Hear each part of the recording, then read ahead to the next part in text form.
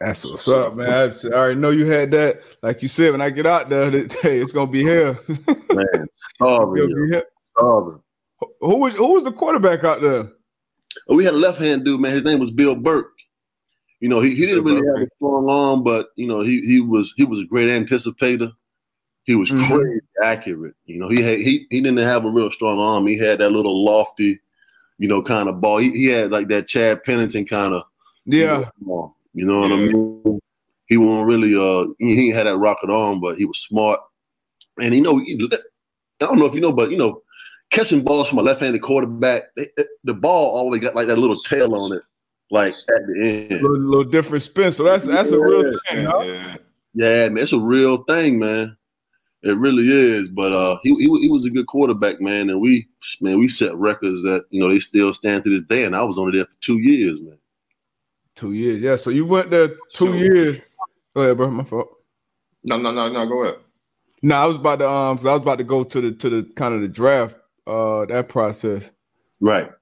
Now I was gonna say you played 2 years, 2-time, with all Big Ten. So you jumped on the stage, did your thing, and we can kind of just roll into what what D Butt was going to mention as far as just the whole draft process, like how that go for you. What was they saying? Like, you know, what other receivers was coming out that year? Yeah, I still had one more year left. Top 10. Yeah, I had one more year left. And, you know, I had to make a decision based off of I solely just made the decision based off of, like, you know, how my mom was living at the time. I mean, I would have liked to stay because, you know, I wanted to do things like go to the Rose Bowl, be a Heisman, you know, candidate. I was upset that I had lost the Bolitnikov that year to it was me, Peter Ward, and my boy from Stanford. We both lost to him, so I was upset about that.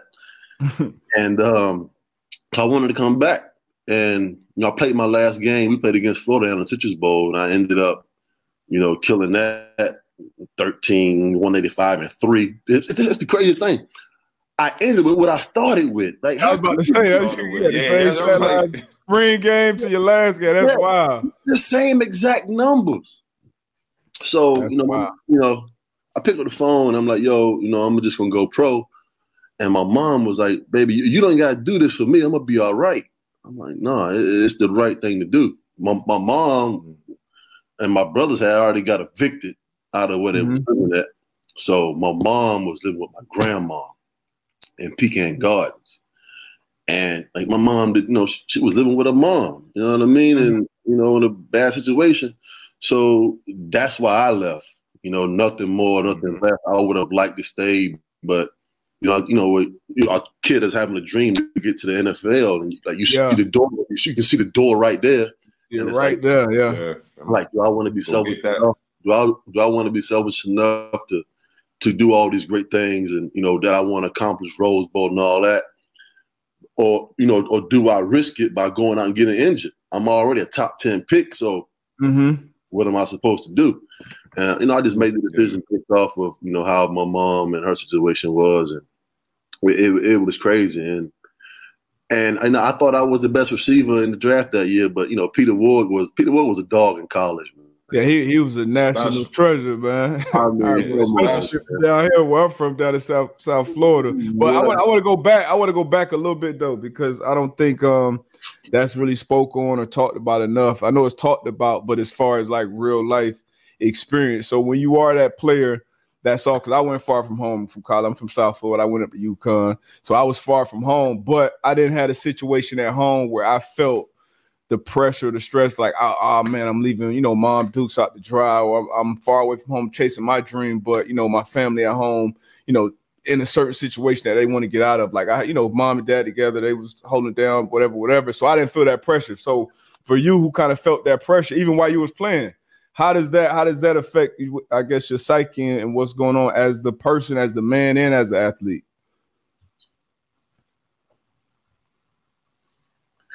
Man, you know what? I mean, you know, as being a kid, man, having to make those decisions, and having to make those decisions, you know, based off of you know what you think is right, where you want to go, where you want to be, and the position that your family's in at the time.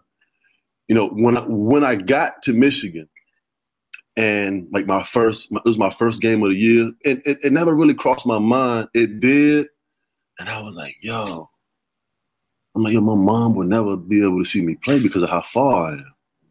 Mm-hmm. And, my mom had never been on a plane, and she was 40-some years old at the time. And it was a 13, 14-hour drive. And, looking back at it, if I could do it again, I probably, I would have stayed more local, maybe like Virginia Tech or something like that, and stayed at home, just so, she could be there to support me and to watch me play. But, I think my mom maybe saw me play 2 or 3 times in college, 3 at the most. But, yeah, man, looking back at it, as a kid, you want to get as far away from home as you possibly can. I was about to say, it probably worked out better for you. Yeah, that was being that far from home. Yeah, and, man, back in, this was 96, in the ACC, Virginia and North Carolina, they weren't like real powerhouses like they are today. I mean, Florida State ran that division. Florida State was in the ACC back then. They was winning 10, 11 conference championships in a row. ACC football was not a big thing. Yeah. So, you had the SEC, which I couldn't go, in the Big Ten.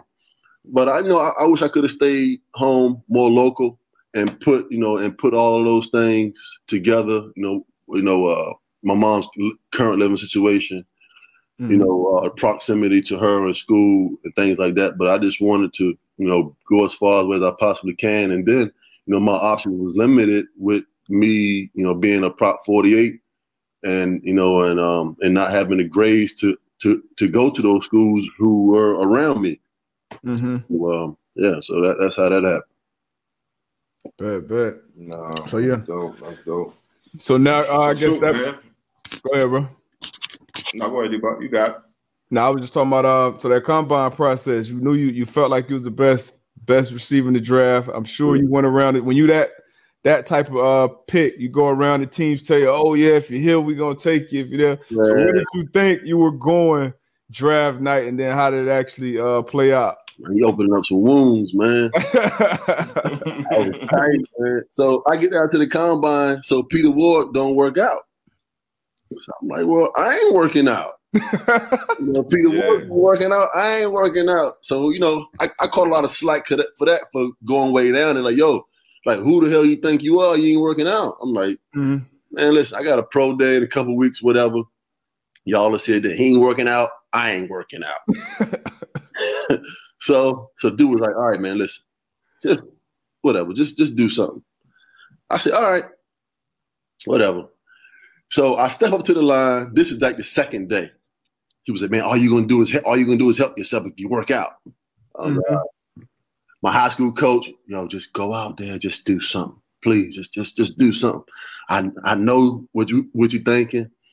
You think you the best in that draft, which you are, but just show them something. I get up to the line, and once the coaches know I'm there, they like, yo, Burress, come to the front. So they say, oh, just run a 9 route. And guess who my quarterback is? Same quarterback.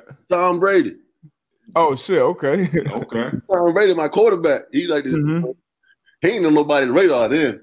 So I was about to say he was probably a combine arm at that point. Yeah. So I get up there. They like step on 15, accelerate. The ball should be up in the air. And, he put the ball up, and I was like, man, when the hell I'm going to get to this ball? And I stepped on the X button, ran it down, and everybody was just like, I said, you know what? I'm done for the day. Y'all don't need to see no more. No more. You run that ball down? Yeah, that's where I'm at. That's what I do. Yeah. So, I know that I'm a top 10 pick. I go through the whole draft process. And, I go see the Baltimore Ravens. I go see the Cleveland Browns. They had number 1 pick and number 3. I go see the Baltimore Ravens.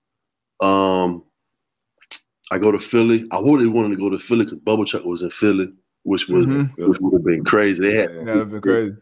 7 was Arizona and 8 was Pittsburgh.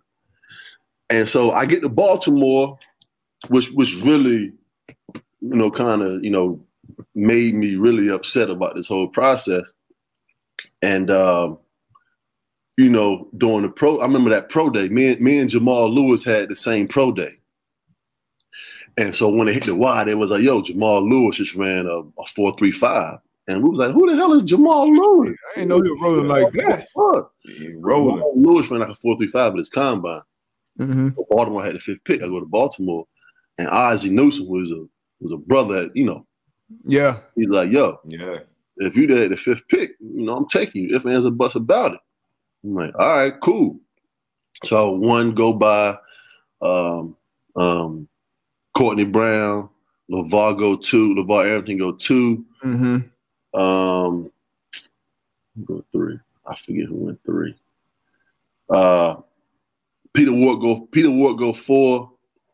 Jamal Lewis go 5 to Baltimore. So I was tight. I said, right. Yo, man, that man just looked in my face and just told me out lie, yo. I'm like, what kind of shit is that, man? You look in my face and just tell me a lie? I was like, all right. So I had no idea after that. So I was like, yo, I'm going to Philly. Oh, man, Chuck there. It's all good. Because I had been to Philly to see the team, but they take Corey Simon. Deep from Florida State. Exactly, yeah. And I'm like, okay.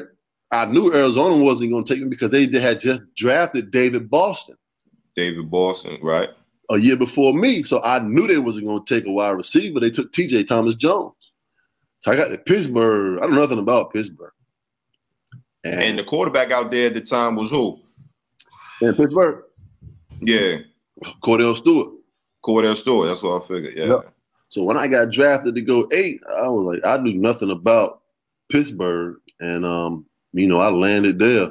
And it was just, I was confused, lost, everything. I knew, man, it was just a process. It all happened so fast. That wild range of emotions. You know what I'm saying? Right. So, you were upset, but you just elated, you excited, you happy. You know that everything that you worked for, it finally happened. Now you can provide for your family, all those different emotions. Mm-hmm. And that's like, all right, let's get to playing football. But that whole process, man, was just for a kid, going through all of that. It was a special time, man. And, I wish I would have, appreciated it more, going through it, during that time. But yeah, man, that whole combine and, all of those things, man, it was just, it's something. Yeah, that's a crazy. I feel like everybody could write a book with their story, but your story crazy though. That's a journey, right? And that's just getting to the league. That's just getting there, man.